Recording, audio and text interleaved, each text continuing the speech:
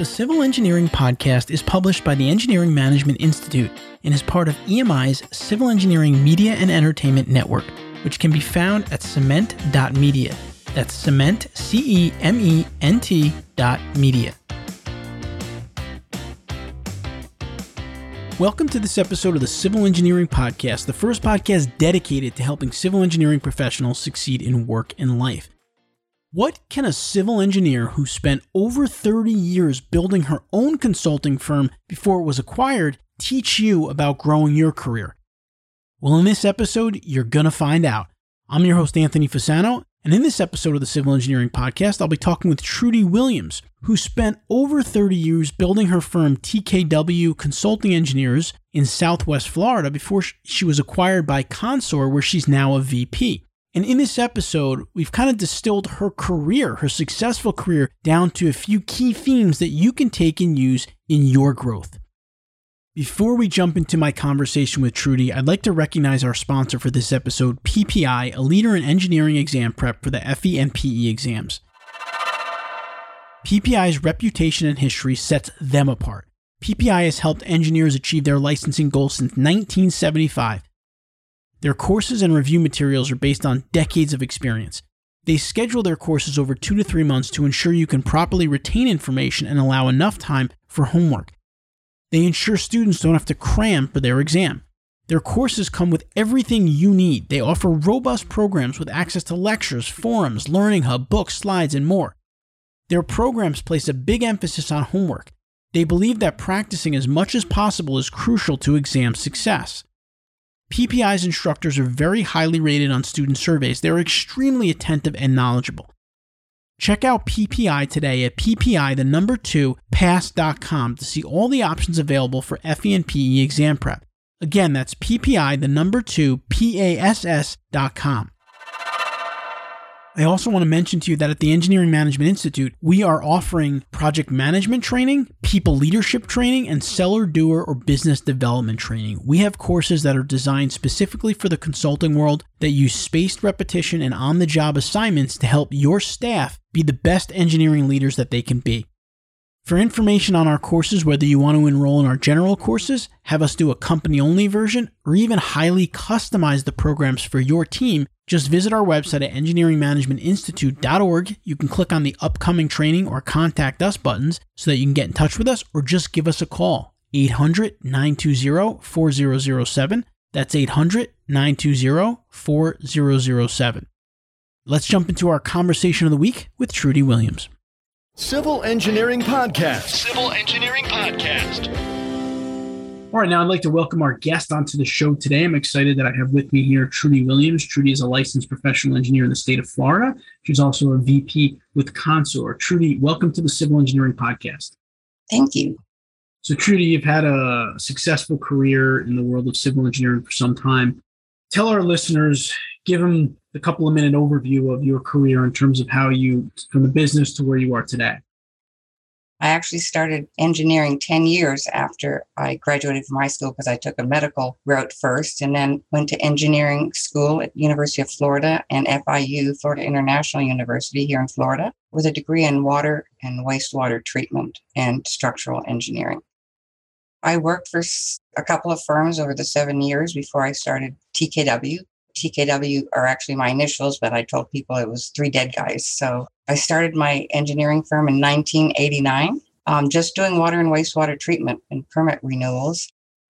We grew to about 5 or 6 people. We moved. I hired a water wastewater engineer that also happened to be a licensed structural engineer. And so our structural engineering department took off. And Florida is a great place to do business in water and wastewater engineering, as well as structural and civil engineering. In 1999, Governor Bush, and I'd never met him before and wasn't a big contributor to anything, appointed me to the South Florida Water Management District Governing Board, and that was the entity responsible for restoring the Florida Everglades. After that, I ran for the Florida House of Representatives and served for 8 years, because here in Florida we get turned out after 8 years, which is a very good thing. Continued on my career, sold after 30 years, sold to Consor in 2019 and their venture capital group backed by a venture capital group, and things have been great. Still have the same group of people and all that. So it's been nice. What a career that Trudy just kind of recapped for us in a few minutes. So I can recap that a little bit because that's something that you said sounds fascinating to me. So after college, I think you said college or high school, you went a period of time where you were in the medical field and therefore you didn't get right into engineering. Then you got into engineering, you maybe worked for a couple of companies and then decided to start your own company, which to me certainly sounds like you had confidence to be able to do something like that because I don't know how long you were in the field of engineering, but I think starting a business is something that is not easy to do. I graduated from engineering school in 1981, and I started TKW in 1989. Now, what made you want to start your own business?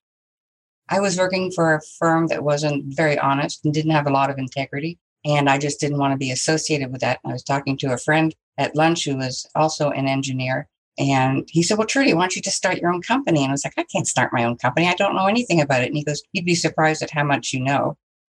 So I went home after lunch. It was on a Friday and told my husband I was going to start my own firm. And he asked me who I had lunch with. And I said, I had lunch with Bob. And he goes, were you guys drinking? And the rest is history. Changed my family room into a little office, had a laptop that looked like a sewing machine, one of those DOS operating systems. And I know people don't even know what Fortran is anymore. So here we are. And I actually took Fortran in college, so I know what that is, but I don't know if the audience does. But that's awesome. I mean, I think that the first big step for an entrepreneur in a lot of ways is making the first commitment to start a business. And it's exciting that you did that with a lot. Obviously, there was certainly, I'm sure there was a lot of risk you were facing, things that were uncertain, but you took a chance on it, which is great.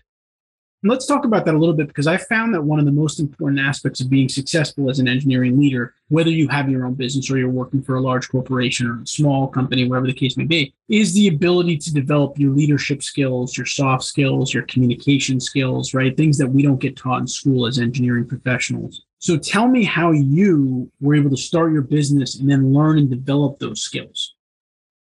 The first thing I did probably a year after starting my own firm is I needed to get more plugged into the community. If I was going to do work for the municipality or the cities, I needed to know the people there. So I joined Rotary International, and it's a one day a week breakfast meeting, still doing that, and made sure I was in the club downtown Fort Myers where most of the attorneys and engineers were, made contacts from that. Then I also volunteered for the American Red Cross, and that gives you a whole different volunteer dimension. Served on their board for a while. You develop friends and acquaintances through volunteering and through service organizations like Rotary, for instance. And that proved to be very, very helpful. Still am involved in Rotary, no longer involved in American Red Cross, but I do serve on the Hope Hospice Board of Directors now and on a private school board of trustees. So I still try to keep plugged in as much as I can in the community because that's how you get referrals. And I always try to hire people way more intelligent than I am in the field of engineering. And that has been hugely successful. I'm a people person, and I've always hired very bright engineers, and it's been the best thing I could have ever done. I've never been intimidated by any of my employees' intelligence. I just was maybe wowed by them more than anything. And I really love the fact that even early on in your business, where you probably had a lot of things going on, a lot of things to try to figure out, you spent a lot of time getting involved with these organizations. When you start business, you're not busy 40 hours a day because you don't have the client base. So you have the time to immerse yourself in these others, trying to get your client base. I had worked in engineering before, but not water and wastewater engineering. I had worked for a civil firm. So I had to ask those clients if they had, any water or wastewater needs. So immersing yourself early on when you do have the time is a great opportunity. So I want to ask you a few more questions about the idea of volunteering and getting involved with associations or service organizations, because I feel like that's always advice that people give to engineers. I've heard it a lot, get involved, get active, join associations. One thing is to join them. Another thing is to be active in them and take an active role. So I'd love to hear from you about how, when you said get immersed, like what exactly, once you got involved with these organizations, were you on leadership positions? How did you make the most out of those organizations? You immerse yourself in them. Rotary isn't just about a breakfast meeting every Wednesday morning. It's about raising money for hospice, raising money for different organizations that your group cares about, sending money to, for instance, I know that Rotary was instrumental in doing away with polio over in the third world countries by their donations. If there are extra activities other than their morning breakfast, make sure you get involved in those because that also increases your circle of influence. One of the things you said to me before we started the interview was that you really, early on in your career, you wanted to be a sponge. Talk about that. Well, the same thing when I was in the Florida legislature. You don't talk, you just listen, and you listen to people like who are far more intelligent than you, especially if you're green and just coming out of school, still don't have the people skills, I don't believe. I certainly didn't when I got out of college. I listened intently on everything that was being done around me, whether it was from the business office to the surveying department to the engineering department. I just wanted to learn from them as much as I possibly could because I was book smart. I wouldn't have known a manhole if I fell into it. And the same is true for my legislative years. First year, I didn't know anything about the legislature, or I just listened attentively for a whole year and to see what people were doing and how they were poised. And I knew what my interests were, but I sure didn't stand up in legislature and raise my microphone wanting to be called upon. So it's just really important that for however long until you're comfortable, or actually you need to get out of your comfort zone, but you need to make like a sponge and learn as much as you can in a shorter period of time. Since I was in water and wastewater, I made sure that I went and visited the plants and talked not only to the owners, because they didn't know much of anything, but to the wastewater treatment plant operators and water plant operators, because they're the people with the knowledge. So it sounds to me like kind of a running theme of this conversation from what I'm hearing from you is an important aspect of growing your career as an engineer is surrounding yourself with the right people and then listening to those people, whether it's the people that work for you, whether it's the people in these treatment plants, whether it's the people in the legislature. It's really not being of the mindset of I kind of know a lot of stuff, but more of I need to learn from as many people as I can. Right. We got the book smart, so now you got to get the street smarts. I think it's a great philosophy, and I think oftentimes what happens is as we grow in our careers, maybe we feel like we're starting to learn stuff and we do less of the outside stuff, whether it's less of engaging with people, less of surrounding us with the people that can really help us grow. And I do think that that's a really important aspect of one's growth. And so I'm glad you mentioned that a few times here. And so let's talk a little bit about the business in terms of you were doing it for a long time. It sounds like you had the business for maybe 30 years or so before you sold the business. So how does one maintain, I guess you could call it the fire, the desire to do this on a daily basis for 30 years? What kept you going at it for 30 years? I love what I do. I love the people I work with. It was fascinating to me. The more I grew, the less engineering I did and the more marketing or people stuff I did. I think one of the greatest eye-awakening things that I did 5 years into owning TKW is, I don't know if you have this in New Jersey, but it's something called Leadership Lee County. And it's done through the chambers, Florida Chamber, Southwest Florida Chamber. And it's like 1 day a week for 6 months. And it takes you to like the jails. It takes you to the sheriff's office. It takes you to medical offices. And it takes you to soup kitchens, things that you probably have in your community that you've never seen before. And that was life-changing for me. I'm sitting up here in an ivory tower surrounded by very bright people, and you don't see what's going on in your backyard. And I think people really also should do that. Like you said, you sit in your office all day and you don't see the outside. So it's a great point. And I know I grew up in New York in Rockland County, and I went through Leadership Rockland program that they had, similar type of program. I have a friend, a civil engineer I just spoke to not too long ago in Austin, Texas. He went through Leadership Austin. So I think they have these programs across the country, and they are excellent programs in that they can plug you into your community. And quite frankly, I think as a civil engineering professional, it's probably one of the most important professions to be plugged into your community, because as civil engineers, we serve the community. Right down to the water they're drinking, to the roads they're driving on, everything about what we do is plugged into people. And so for us to understand them and to talk with them, in fact, we were doing a training this morning for a company on communication. And one of the things that I talked about is communicating with kind of the end users of your projects, right? If you're doing a roadway, if you're doing a park, if you can talk to the people that are going to use that park or that drive on that roadway, you're going to get amazing information that you can use in your designs. Just like Trudy said earlier, she would talk with the wastewater treatment plant operator to understand, really getting the insides of that. So I think that there's some real value in being super plugged into your community as a civil engineering professional, understanding what goes into different aspects of the community, because ultimately your job more or less is to improve your community on a regular basis through the work that you do. And I think that's so important. And Trudy, it sounds like for you, this is important because I'm sure a lot of our listeners feel like this. I know a lot of us as engineers, sounds like me and you, kind of like the people side of it a lot more than the calculations and the reports and things of that nature. So definitely sounds like there are great avenues for people in engineering if you're like that. You don't have to leave engineering. You could just take on a different role in engineering where you get to do the people stuff. And then I have engineers who would just as soon not see anybody all day long. And if you fed them, if they could feed the drawings under the door to you, and you'd feed them the paycheck under the door back to them, they'd be happy as can be and never have any interaction with anybody.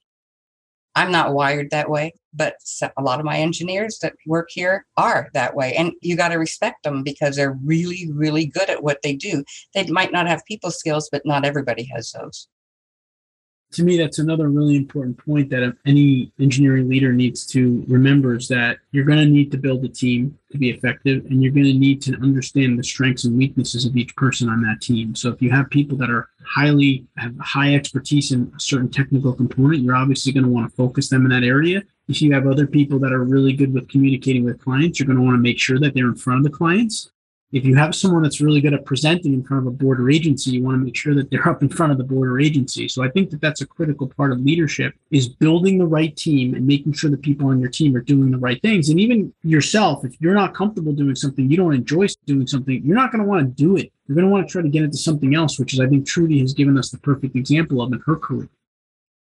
I've seen with other firms I work with where best engineers are put in management and they're totally lost. I mean, they don't want to manage people. They want to manage their projects, not people. And we have to respect that because we need people like that. That's a challenge in the world today in some consulting firms. And the reason I say that is because some consulting firms have these pathways kind of worked out in their corporate ladders, the progression of how people go. And sometimes I've talked to a lot of engineers, for example, that are technically proficient and they really just want to do calculations for their entire career, but their company is pushing them into the management track or the management pathway. They don't want to go. And they don't want to go. And I think and you don't want to force someone to do that because they're not going to be a good manager. And you need people that are good technical too. So I think any company that's charting out different career paths, you need to say to yourself, we need to have an option for people that are highly skilled on the technical side of things and want to stay doing that work, and people that want to get into management, want to go down the management road. But I do also think that there should be, if you offer partnership or ownership opportunities in your firm, they shouldn't be only for the people that are good at management, because I think that that's causes a little bit of a challenge in our industry because people feel like if I don't go down the management road, I can't be a partner, I can't be an owner in the firm. And I don't think you're setting yourself up for success when you do that, because we need people that are super technical and really experts, and we need people that can communicate their expertise to the community, essentially. I know somebody that got promoted through that management ladder. And I talked to him and I said, so how are you enjoying your new management position? He goes, living the dream, one nightmare at a time. He hated it. Yeah, and that's not the culture that you want to breed, certainly. So that wasn't my firm, but it was a national firm. Yeah, I think it happens all the time. And so a couple of key takeaways here from the conversation with Trudy. I think number one, definitely being a sponge in your career. And I don't want to just say early in your career. I think being a sponge your entire career. And I think Trudy's a good example of that. She says that she's still doing it today, essentially. Learning from other people is very important. Secondly, getting involved in volunteer and service organizations. And we say this a lot on the podcast, and I'm not just referring necessarily to like the ASCE or NSPE or these types of organizations. I'm also referring to, as Trudy said, community organizations like a Rotary, like an organization where you can give back, like a soup kitchen, like a Red Cross, something of that nature can really be beneficial for one in your career. That's a really big takeaway. The other takeaway is understanding how to build teams, understanding that you need people that are good at different things and not forcing people to do something that they don't, and not forcing a highly technical person to go down a management path. I think those are three amazing pieces of advice that you can leverage in your career. And what we're going to do is we're going to take a quick break. We're still going to come back with Trudy because I want to ask her a couple of last career questions. We're going to put her on the civil engineering hot seat. We'll be right back. Civil Engineering Podcast. Civil Engineering Podcast. Now it's time for our civil engineering hot seat segment. But before we jump in, I'd like to recognize our other sponsor for this episode, Menard USA. Do you have projects where you are faced with building on soft or loose ground? Does it seem like all the good sites are taken and you're always building on poor soils that are a challenge for conventional foundation approaches? Menard may be able to help. As a specialty ground improvement contractor, Menard works nationally and internationally providing design-build ground improvement solutions at sites with problematic soils. Typical projects include warehouses, buildings, material storage piles, embankments, roadways, port facilities, storage tanks, platforms, and more. In many cases, ground improvement is less costly than traditional approaches such as removal and replacement or piling systems. Menard works closely with civil, structural, and geotechnical engineers to minimize foundation costs for wide ranges of soil conditions, structure types, and loading conditions. To learn more about Menard USA or for help on your next project, please visit www.menardusa.com. That's www.menardusa.com. All right, we're back with Trudy Williams. Trudy is a VP with Consort. She built her own firm for about 30 years, and it was acquired by Consort. She's a licensed professional engineer in the state of Florida. She's given us some great advice today on how to go through one's career, how to help grow a business, how to be a successful manager and build a team. But now, Trudy, I'm going to put you on the civil engineering hot seat. Ready? Okay. First question, Trudy, do you have any specific rituals that you practice every day? Maybe a morning routine, a lunchtime routine, something you do every day that has contributed to your success? Probably not every day. In the last 2 years, I've done a 6 a.m. Pilates class every morning. Earlier on in my career, I made sure I tried to get out of the office at 4 and play tennis almost daily, or at least every other day, until I had some surgeries done. That also is, you got to have a stress relief. If I got mad at somebody, say at the county, that was reviewing my drawings or something, I'd paint their face, put a smiley face on my tennis ball, and you'd be amazed at how well my serve got. You have to get stress relief somehow. And of course, I'm big into prayer. So, do you have a book that you've read in your career that stood out for you, that you've used over and over, the principles, you shared it with people, something that stood out? From Good to Great. Tim Collins. Yeah. Okay, Good to Great. Just the first chapter tells you everything. If somebody's not working out for you, just get them off the bus, and a lot of us don't really want to do that. I refer back to that, and I get copies to all my engineers. Another question I have for you is, if you think back upon your career, maybe for you it was more before you started your business, you had managers at other companies that maybe you worked for. And obviously I'm not asking you to name names, but what I'm trying to understand is, what was it that made you like a manager? What is a manager in engineering? What makes for a good manager in engineering that makes someone want to work for them, someone want to really hit goals for them? In your opinion, what makes for a great manager in the world of civil engineering? Calm temperament. You're basically an orchestra leader. And you got to keep a cool head. I mean, I've worked for people that would call me up screaming. It was like, I'd say good morning, and they'd yell at me. And it's like, well, it's not good morning anymore. So, just don't put up with that kind of nonsense. We don't allow swearing in the office, never have. Have a pleasant work environment. Do things with your employees and their families. We do picnic twice a year. Of course, we're in Florida. We can do that with the families and at a local park here. We always try to stay engaged with our employees because, after all, they spend as much time with us as they do at home with their families. And we want it to make it a very comfortable working environment and treat them like family. Treat them with respect, for sure. We talk, the more evident it is of how much of a people person you are. Whether it's getting involved in these volunteer organizations or getting involved with your staff and doing things with their families. So it's great to hear that that's definitely a running theme for you, for sure. I had a boss that used to yell at me all the time. And so that taught me that if I ever own a company or have stature in a company, I will never, ever treat my employees like that. That was a life lesson. All right, the last question I have for you here, Trudy. Let's just say you got in an elevator with a younger civil engineer early in their career, and you got 30 to 40 seconds with that individual. What kind of career advice would you give them in 30 to 40 seconds to help them out? This is what I've told all of my hirees. I can teach you engineering, but I can't teach you ethics and values. I mean, those things can't be taught. You got to come with moral compass, because anybody can learn engineering. Well, not anybody, but you can teach engineering. You can't teach the basics. All right. Well, Trudy Williams, we appreciate you giving us some of your time and spending some time with us on the Civil Engineering Podcast. Thanks so much, Trudy. Sure, you're welcome. I hope you enjoyed my conversation with Trudy. It's always an honor for me to be able to talk to someone with so much experience in their career. She's so well-traveled. She's done many amazing things as she went through in the interview. I'm just lucky to have the platform to be able to talk to people like Trudy and share her lessons learned with our audience. And I hope that you can use it in some way, shape, or form in your career or your life.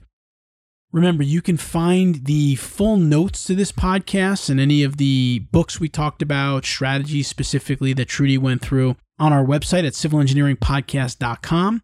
Again, you'll find resources, websites, books mentioned, and we want to make this website more user-friendly, so we're working on a way that you can more easily kind of search through our past podcast episodes. We have over 500 now across the different channels at EMI, so look for that coming soon as well.